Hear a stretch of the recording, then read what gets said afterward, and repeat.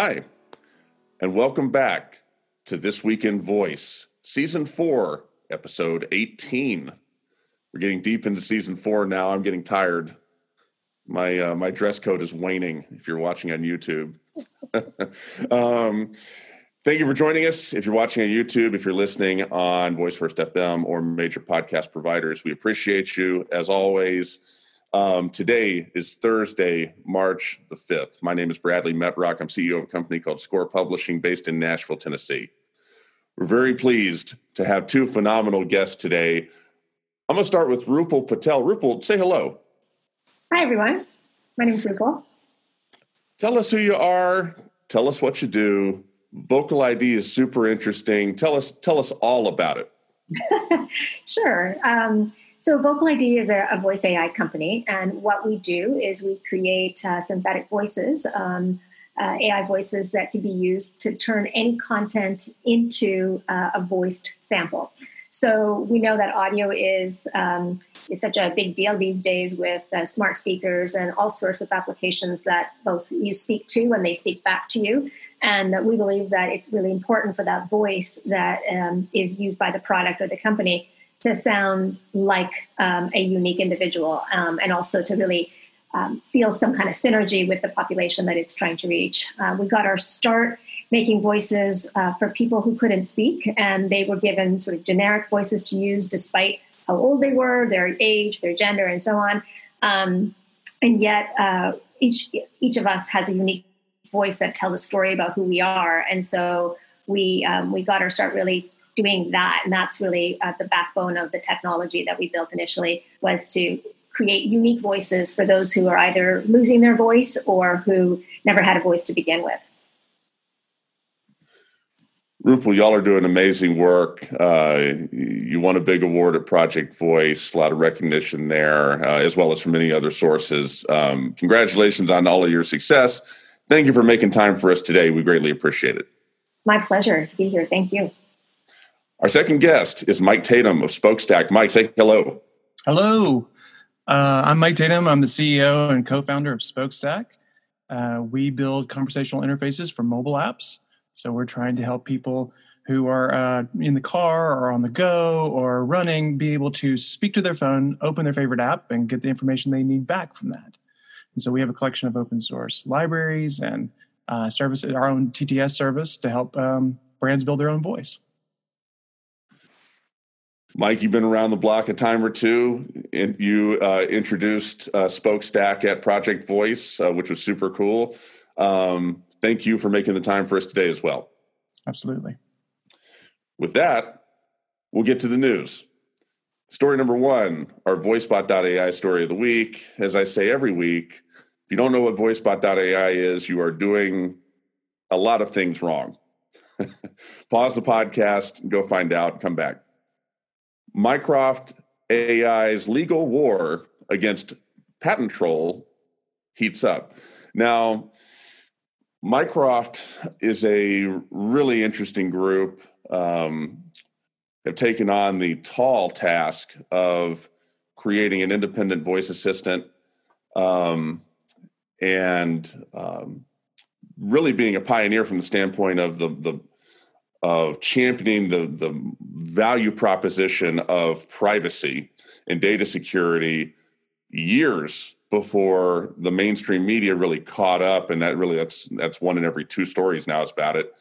A lot of interesting things going on here, and I wanted to start with this because we've got two young companies on the show, so I think we'll get some unique perspective. Rupal, I'm going to start with you. With this story, a lot of moving parts. What jumped out to you as an executive, as a founder?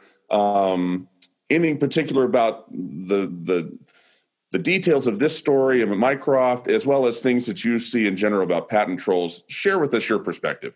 Sure. So I actually know Mycroft quite well. In Mycroft, we did some work with them early 2015, 2016, where we created a voice for Mycroft, and they were using it in their early versions of I think it was the Mark II. So I also know Joshua, and I think that it is a tall order.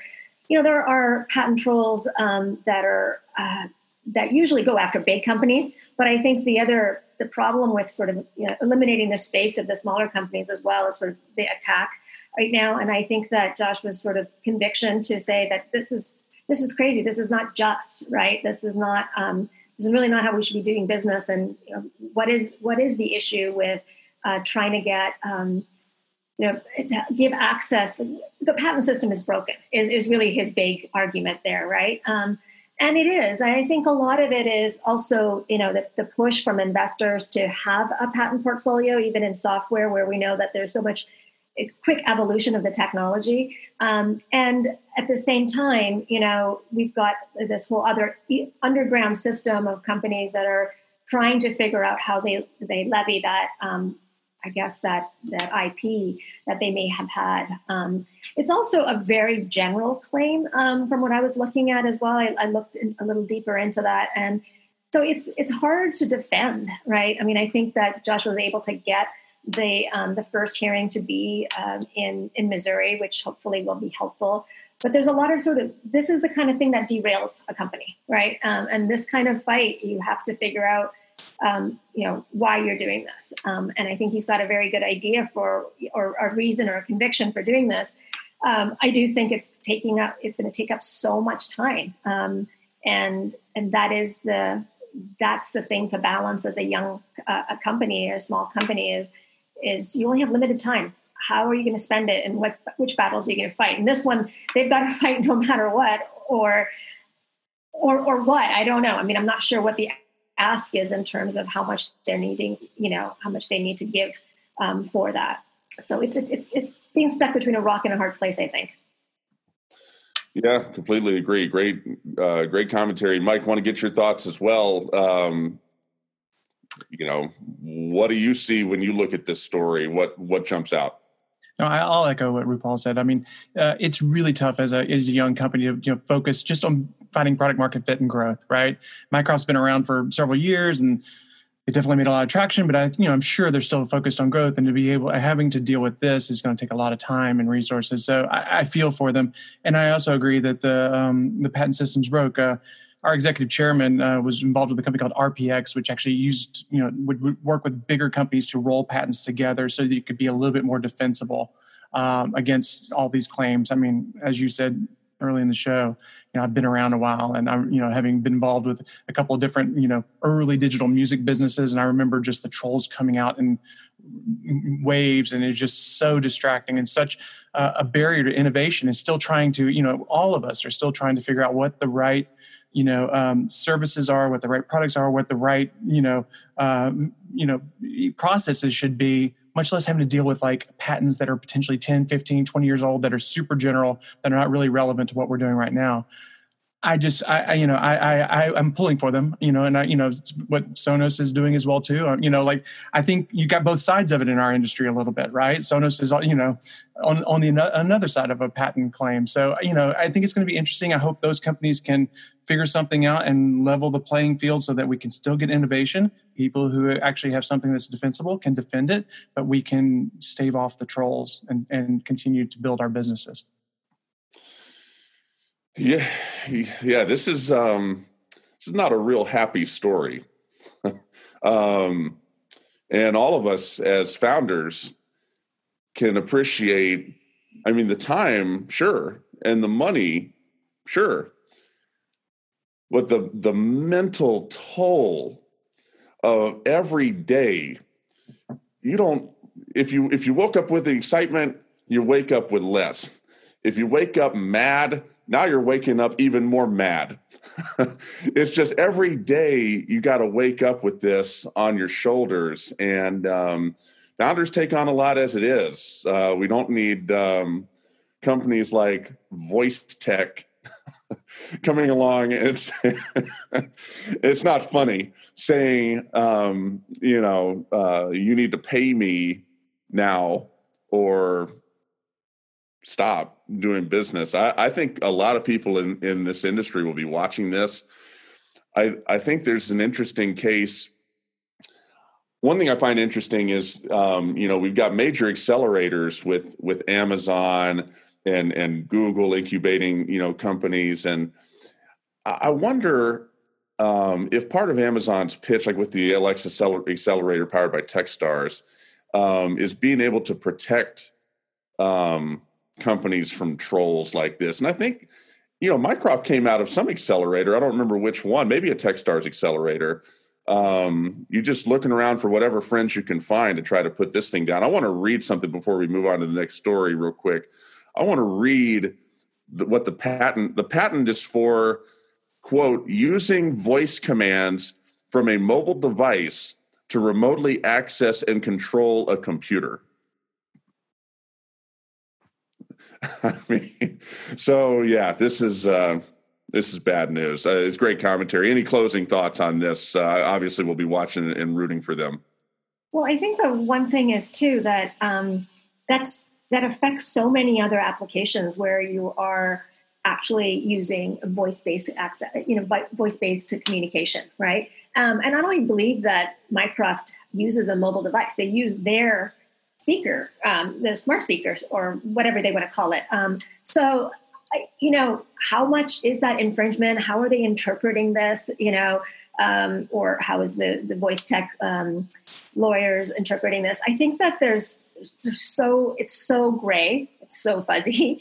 And I mean, Mycroft is sort of a small target in comparison to all the other companies that are already in the space accessing voice through a mobile device. So, you could say, why not go after something with deeper pockets? And is this just the first try along many? And I think that's later in that report as well. Yeah, I mean, but I think that's exactly right. I mean, typically what these guys try to do is they try to get one little foothold, right? And try to build the case for that they've been able to defend the patent. So they picked on, in their mind, the weakest potential victory, right? So that they can continue to build on that. Because obviously, if this was something they really felt they had the wherewithal and they could go after people, you'd go after Apple, you'd go after Google, right? And they're trying to build up to that. So I think you might find, and I wouldn't be surprised, kind of per my reference to RPX, that some of these companies, they have thousands of patents, right? And they might be able to come in and step into this and help defend Mycroft or pull some resources behind them just to make this troll go away and not be a problem for them anymore. Who knows? We'll see what happens. I'd like to see a number of companies kind of rally to their defense and pull together resources and kick these guys to the side and make sure that we get further definition on what they're trying to do and what they think is defensible and what they should pull for. But this thing's too generic and it's too disruptive for everybody to continue to go forward. Yeah, we'll keep an eye on this. And well, we needed to start with it and get it out of the way, I suppose. But yeah, we'll be rooting for him. And I do feel like they probably picked on the wrong guy, because Montgomery he's not going to go down easily. And so, we're looking forward to seeing hopefully what will be his success in defending that. Story number 2 from PC Games Insider. It's a source we have never used before. Voice games developer Labworks.io gets $640,000 investment. Now, this is an interesting one as well, because it's sort of continuing in this drumbeat of funding, M&A, investment class stuff going on in the space as it continues to escalate. Mike, I'm going to start with you. What about this jumps out at you, either about Labworks' business model or about the funding or about funding of the space in general? Share with me your thoughts as you looked at this article. Sure. No, I was encouraged to actually see that. I think what Labworks is doing is really interesting. I mean, Volley also is another company that's, are already out there establishing themselves not only on smart speakers, but on mobile devices. They have games in that space. And, at least in our business, we've actually already started to have conversations with companies that want to bring, their smart speaker voice-based game over to mobile, or companies that already have mobile games starting to bring voice to it. And I think that you're going to see some massive breakout hits. You guys remember Heads Up? Remember when you'd walk around and everybody was doing the mobile phone to their head, It's a fantastic game because it's interactive. It's not, I mean, I've got kids, right? And like you see them every, like they're just heads down to the phone and it's just one-on-one. Heads Up actually broke that model, right? And kind of broke open the wall of here's a mobile computing device that I can use in a social setting. And I think voice has that same sort of capability to make it more communal and make a more enjoyable kind of group experience. And I think you're going to see like wildly successful new ideas that, kind of come from some of the adventure game segments that we've seen in the past, some of the chat games we've seen start to use original voices and start to use mobile and tablets as a way to create a atmosphere for 1 to 5 to 7 people in a room to enjoy a game experience. So I think it's going to be a huge market. I think it's going to be a huge market for voice on mobile. Excellent. Rupal, your thoughts? Yeah, I think it's exciting to see the sort of voice activation aspect of it, because I think a lot of games haven't necessarily had that multiplayer as well. I think that's really exciting. I think the one question I have is really like, what kinds of new kinds of interactions is this going to start to get us to engage in? So like, what Mike mentioned in terms of Heads Up, like it was great because it sort of changed the paradigm of like what we were doing and kind of brought in what we did with board games into the space of what we do when we're together. Right. So that's the other thing is, and the other thing I think that's really exciting about this, and I'm not sure whether they're tackling this, is that when you have voice in games, it changes who can play and who has the capability of playing, right? Because there's a lot of this world, we forget this sitting here in the States, that they're not all literate or they're minimally literate, right? And so when you start talking about voice, you start including groups of people that haven't been able to play games up until now, right? And sure, they can play games where there's just visual characters or whatever, but anything that's more complex, it's text-based, really hasn't been accessible. And so, obviously games for game's sake, just for fun and for entertainment, but then you can also use games for things like in the next article where you're seeing with, medication and compliance and adherence, or health policy, or right now with coronavirus of trying to get information out, right? So I think that there's a lot of potential here. I think still, though, in general, the voice space is quite nascent. And so it's great to start seeing these applications and again, rooting for them to see where this goes. Complete agreement. And we talked a little bit on the show last week in the context of the Gnutella skill that they've come out with. And the deal with that is it's some recipes. So Gnutella worked with Skilled Creative to create this Alexa skill, and there's recipes that involve Gnutella, and then there's some games that are part of it. And all of the marketing material behind this Alexa skill has reinforced, kind of uniquely reinforced, the idea of when you're supposed to play this game. You play it at breakfast, while you're creating breakfast, while you're cooking breakfast, or while you're waiting for breakfast. You play it in the morning. Games, I think, in general, as a class in this space, have work to do. And it's not that they haven't done something that they should have. It's just the next frontier to define the when for the consumer. Like the where is sort of filled in because it's defined by where the smart speaker is, which is in your house. So, and it's not really the car, because people haven't, that's slower for people to jump on board. Like the where we sort of figured out, but the when, I think there's work to do. And when I see, and I'm speaking as a lifelong gamer. So as I look at voice-based games, and there's a lot of different types of them, there's more complex ones, there's really heavy load type of games, and then there's like lighter stuff like Question of the Day, Matchbox, and different ones. But I struggle with, okay, you want me to play this, I need you to help me understand, paint me a picture, which would include the when. And when I look at this deal with LabWorks, I find it fascinating that they raised this money on not the idea of creating a single game or a series of games. No. they raised this off the idea of a subscription. So you're even going one step beyond where we were before. And I think it's good news. I think it's great news for people like y'all, because it shows there is so much excitement around this space and so much capital seeking a home that people are willing to invest in things that are, just to be honest, not as proven as maybe in another sector that have to be investment class.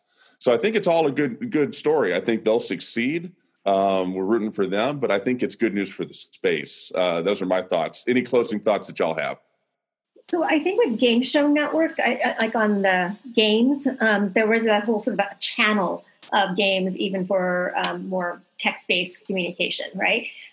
So yes, it hasn't been proven in voice, but I think the idea is, so you've got the Nutella game, you've got a whole cluster of things you can do throughout your day. It's like a channel, right? And it's allowing you to have a variety of different interactions at different touch points in your day.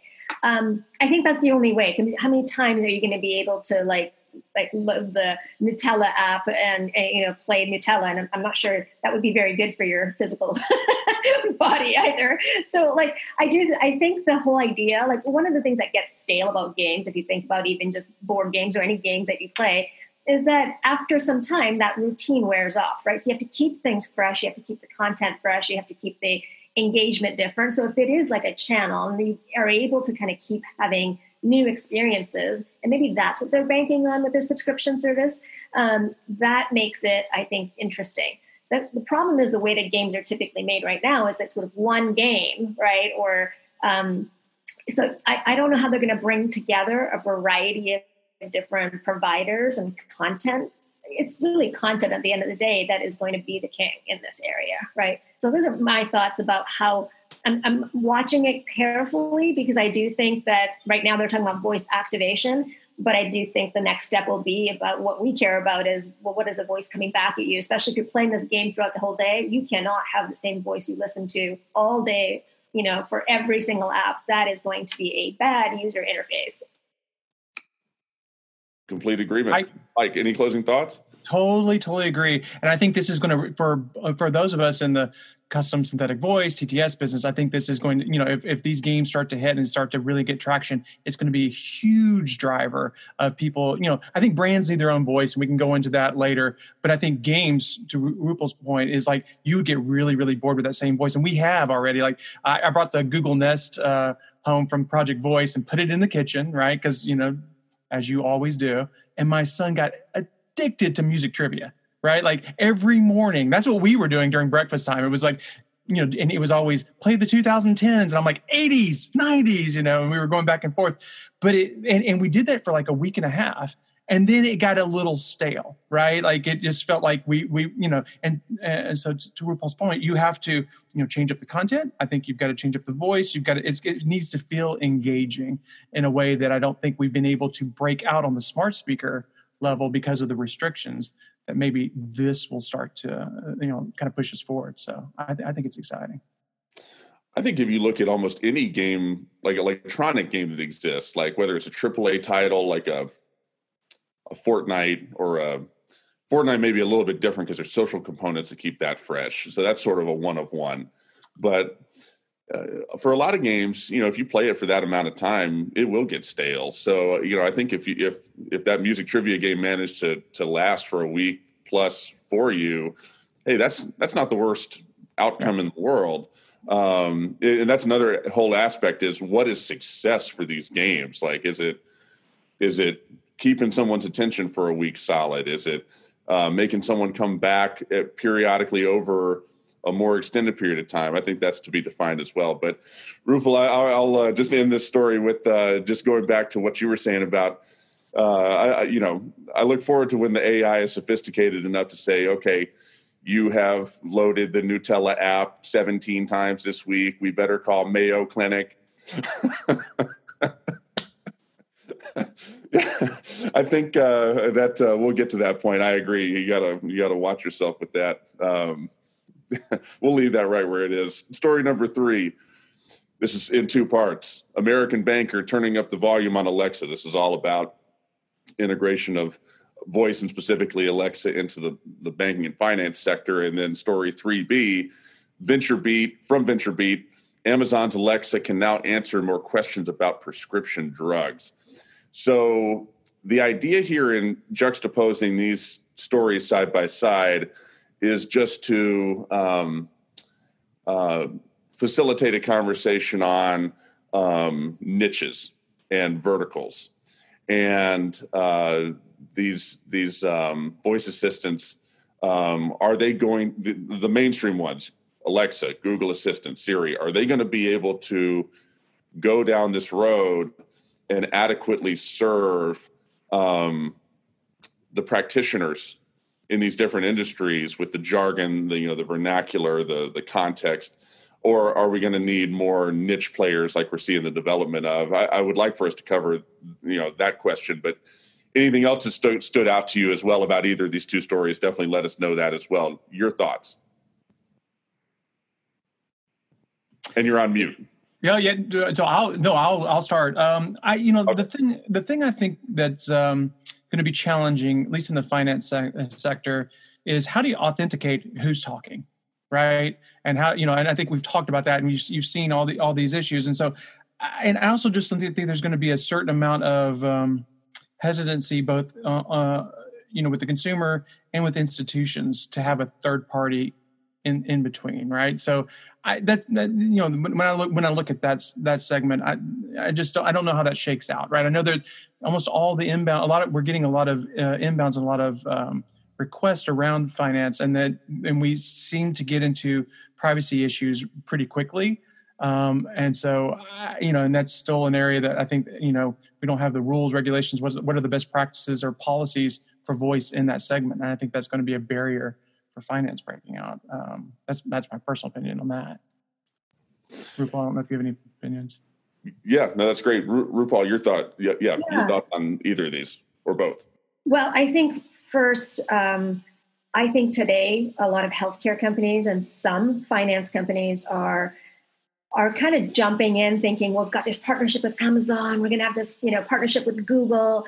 It's fantastic. They're throwing money at us. They're giving us Alexas to put in every hotel room and in every, hospital room and so on. And it's like this whole idea of hype within the innovation team to say, oh, wow, we've got all these Alexas, we can pour them anywhere. And what they're asking of their patients and what they're asking of their clients is really give up privacy. Right. And we know that Amazon and Google are not just providers of voice technology. They're a logistics company in the case of Amazon, right? They're a pharmacy company with PillPack now. They are a food company with Amazon, right? What you're doing is, for convenience, handing over data. And I think the problem with that is that we are not being thoughtful about this. And because there are no laws, there aren't regulations and so on, it's allowed to happen today. And I think this is actually going back to the point with Mycroft is, Joshua's story always was, if you make it open source and you're not connected to like a big provider like that, you have the ability to, what we do in our companies is focused on voice. We don't also sell pills and books to you and whatever else to you, right? So I think it's really important that the data of what you're saying to these devices and what the devices are saying back to you, like your accounts and balances and which pills you're taking, and if they can be then shared with something else, those are all major violations of privacy, which I think right now are being totally overlooked because these companies are coming in and saying, we just want to play in the space. We just want to give you Amazon dots for free. That $49 box or thingy is, my gosh, you are trading in a heck of a lot more than $49 worth when you let that thing hear you and your conversations. So I really worry about that. I'm concerned about that, especially in healthcare and in finance. And those are the two stories for me. So that said, that's one. The other thing is that about 2 years ago, we were approached by a very large financial institution. They came to us because many financial institutions these days have deployed voice authentication, right? So you can call your bank and just with your voice, and you don't have to say a password or anything like that. You just start talking, and once they've got your voice enrolled, they can identify who it is that's talking, right? A speaker ID. And it's a sort of passive speaker ID. And so what they were concerned about is how much data would it take for people to create or recreate someone's voice? And could that be used to spoof the system to get into the bank account, right? And so this is 2018, early 2018. And we took on this project. And what we were able to show is that we were, in fact, able to, with synthetic voices then, we're not even talking about the ones that we can make today. Back, early days of deep neural network-based technology, we were able to take data from, as little as a few minutes of data and create a voice that was able to go through the voice authentication system. And we went back to the bank and we said, okay, this is what we were able to do. And we even created then afterwards the capabilities of being able to identify between synthetic and human voices and so on. And at that point, they said to us, and we spoke to a lot of different major banks in this country, right? And the response was, voice hacking is not really big enough for us to be concerned about it, right? And that's kind of where we stumbled upon the ethics around voice, that if we're companies that are creating synthetic voices that, for good. I mean, we set out this world to do something really meaningful in the world. We didn't set out for the technology then to be used or misused by hackers, right?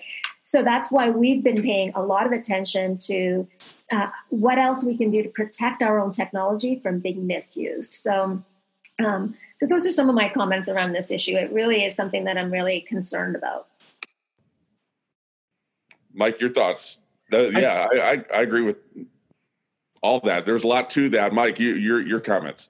Yeah, no. I think for me, and Rupal and Voice ID have been in this a lot longer than I have, and seen and thought about this a lot more than we have. We started off in this smart speaker space, and so we're just kind of coming through. But it doesn't take a whole lot of searching to find out that you can very quickly trick Voice ID. I mean, it's we can take less than 3 or 4 or 5 minutes of data, and it sounds very much like you, and you absolutely could be able to spoof something. And I think finance has its own issues. With healthcare, I'm a little bit more hopeful.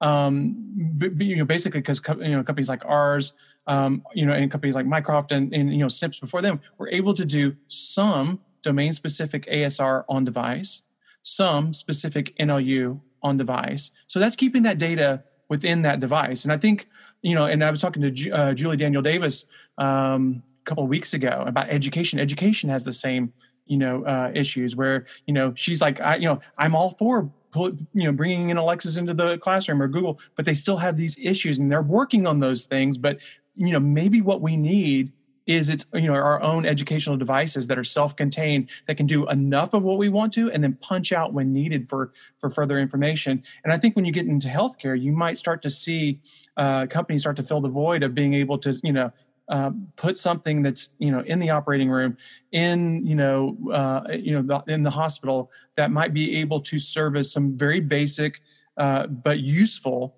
services using voice UX to be able to navigate, document, add to the services that they're providing without having to use cloud-based services.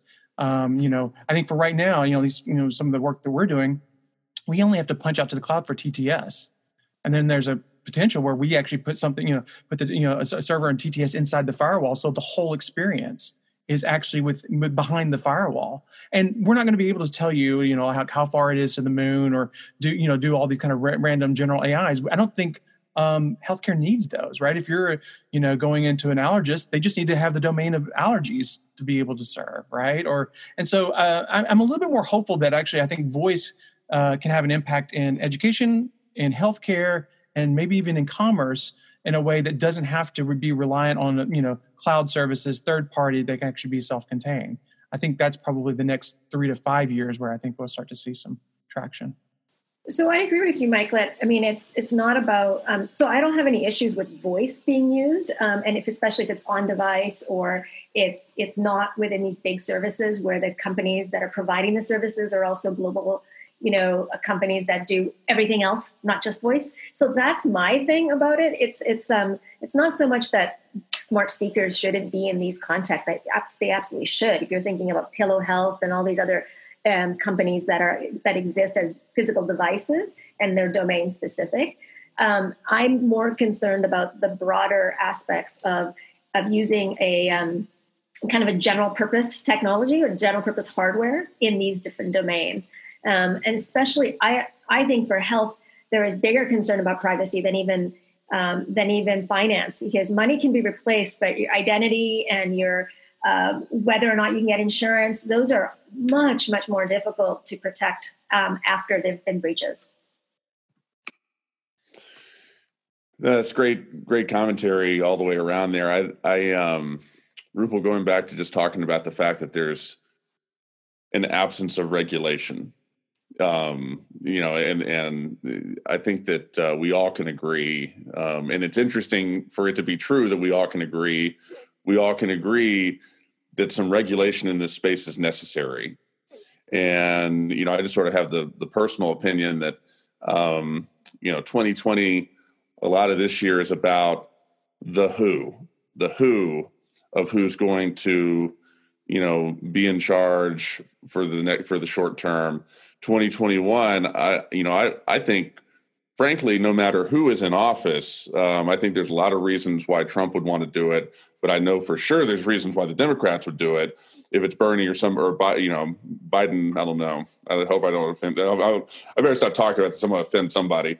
But no matter who it is, there's a lot of pressure because these companies are so massive, and they don't need to be that massive, and it's hurtful for them to be so massive, and everybody agrees with that. And so I think that everyone will end up feeling better once there is some regulation in place. And I thought, just amidst your overall comments about the different stories, that a lot will be clarified with how Alexa and Google Assistant, some of these other ones, can go into and serve these verticals once that type of regulation's in place. I'm hopeful for that. That's a takeaway, just sort of hearing y'all talk about it. Any closing thoughts on any aspect of this before we move on to the final story? Just on that piece, I talked to John Stein at Open Voice Network earlier this week, and he seems like he's starting to push forward some ideas of, because I don't think you have to break up Amazon or break up Google to make this industry work. I'll show my age here. I was able to tuck in behind the work of the IAB, the Internet Advertising Bureau, and the OPA for the internet, right? Because there was, you have to remember, like when we started off doing, getting on the web, there was a behemoth called AOL. For most people, that was the internet, right? And even CompuServe and Prodigy. And I'm really dating myself, but there was these closed networks, and they made the rules. And then the web came open, and then, early on in the web, there were 800 different kind of advertising sizes. Like when they first came into it, like people had all kinds of different ways of, putting ads in onto websites, how they would report it, what they would do with the user data. And it was a free-for-all. And it was a free-for-all that actually limited the companies trying to get into the space to build businesses because there was no regulations, there's no rules, or no best practices.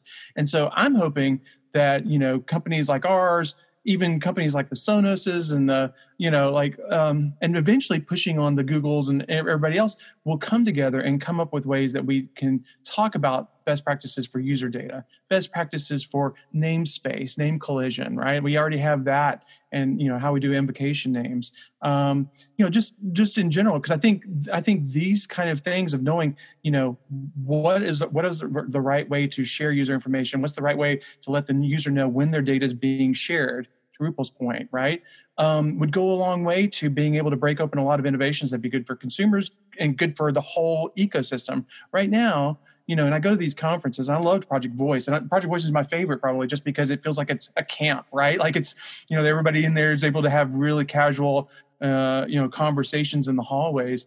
And almost all of us are coming to the thing of like, hey, we've got this really great technology. We've got this really, good opportunity in the marketplace, but we're blocked behind this wall at Amazon, or or we can't get clarity through Google, or Apple won't call us back, right? Or whatever it might be. And those are artificial barriers to the industry. And I think if enough of us, that was what was great coming out of Project Voice was, when Brett went up there and did his State of Voice presentation, talking about like, there are going to be multiple personal assistants in your life right? This is not a zero-sum game. There's not going to be one behemoth, right? We're going to have many different ways of being able to access a voice user interface. Some will be brand specific, some will be platform specific, some will be auto specific. And so that means all of a sudden that we have a network, and now we need network rules, regulations, kind of a HTTP, for lack of a better, analogy, and a DNS of being able to go through and figure out how we're going to trade information about users and content and commerce and the whole thing. And I'm hoping that's something that over the next year or two, we can all band together and put pressure on the platforms, not because I don't think that they don't realize that would be good. I think they're just big. And when you're in a big company, you get stuck behind this, like, here's what my quarterly goals are so I can make my bonuses. I know this is probably good for the overall industry, but how does this help me make my quarterly bonus, right? And I think that we have to, as a group of, developers and publishers and content providers, organize ourselves and start to put pressure on them of like, this would be best for us and best for you. And I think that will open up a lot of opportunities. It's my personal opinion. Rupal, your thoughts? Yeah, I agree totally with Mike. And I think that having a seat at the table when these discussions happen is going to be really important for us, for the smaller companies as well.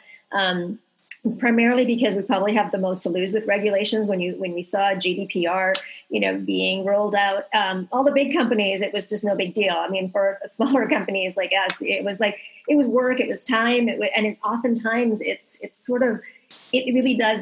Some regulations, for regulation's sake, can bog down innovation. So we have to figure out what is necessary. And there's a lot of things already in place that could be used that don't require new regulations. We just kind of have to figure out what are the rules of play here and what are best practices. And I do think that it's going to be important that us, the developers of this technology, are really thinking not only about all the good that we want to create in the world, but also the potential mishaps ahead of time, and not by us, but by bad actors. And so I think if we're not aware of this, there could be imposing regulations imposed just because something bad happened. But I think being proactive about it will get us much, much farther.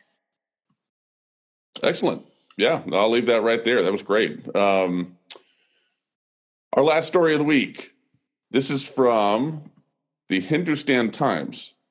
Someone just turned a rotary phone into a Google Home Mini smart speaker. And the rest of the headline is, and the result is just amazing. I left that out, although it's probably true. Shout out to Dave Robinette of Pound 250, who has been working on this for quite a while. And it's interesting to see folks in other parts of the world thinking about this as well. Rupal, I want to start with you. There's a lot to this. What's your takeaway from what this individual has managed to do with this? Is this just, some irrelevant gimmick, or is there something more to this that could maybe be beneficial to others down the road? Share with us your thoughts. Well, when I read it, I thought it was really interesting in terms of, it's clearly someone who has a signal processing background and is able to sort of reroute this thing and think about what is the functionality of a phone, right? And how do you it's got two pieces. And if you think about a smart speaker, it's only one, the microphone and the speaker sort of in one place, right? Or in one container. Whereas in the phone, you have sort of one part of it is where you listen and the other part of it where you speak. And so they're decoupled in some way, right? And so I think it was, in some ways, it was curiosity that this person was just trying to figure out how can we make this work?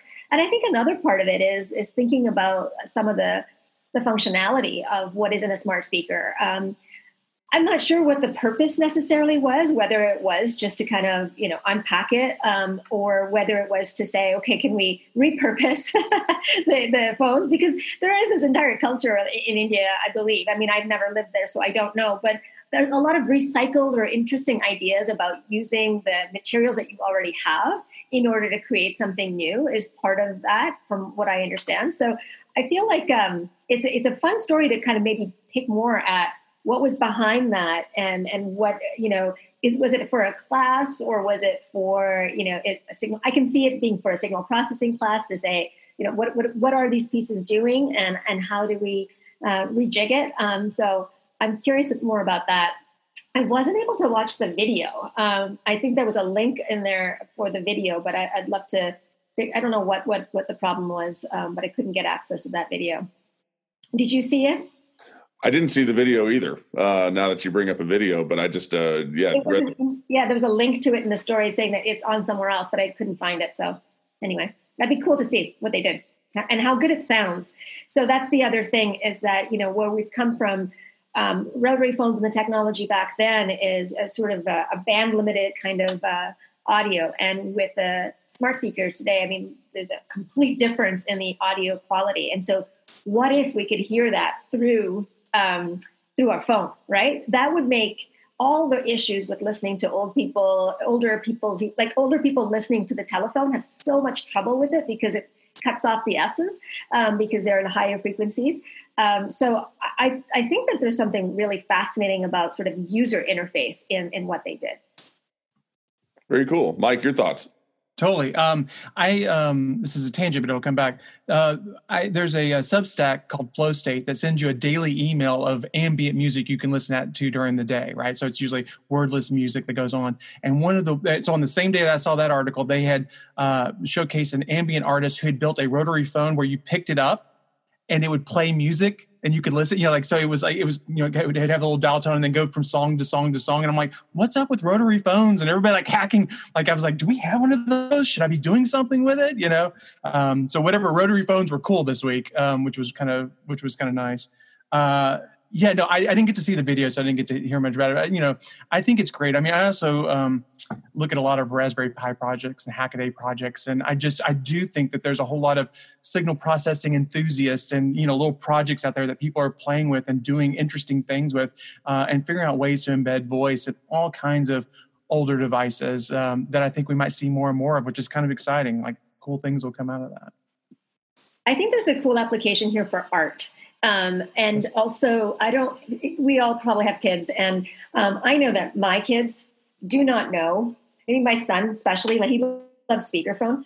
And like doing this, it comes natural to us, right? To do this. It does not come natural to them. This is what comes natural to them, right? They talk like this to their phones. They do not talk like this. And I still kind of sometimes do that, right? I'm so glad you said that because my kids, it's always when the grandparents call and I take it there and they just grab it and put it on speaker. And when they start walking around, I'm like, hey, you put it on your head. No, they don't know it. It's like that video. Do you remember a couple of years ago where the parents brought in the rotary phone and they tried to get their kids to dial on it and they couldn't figure it out? Right. It's just a totally different concept for them. I also think too, and once, and I've got a 15-year-old daughter, it's only AirPods. Like that's how conversations exist, right? Like there's no picking up the phone. That's not cool. That's so 2000s. Yeah. You're assuming that someone picks up the phone at all, yes. Which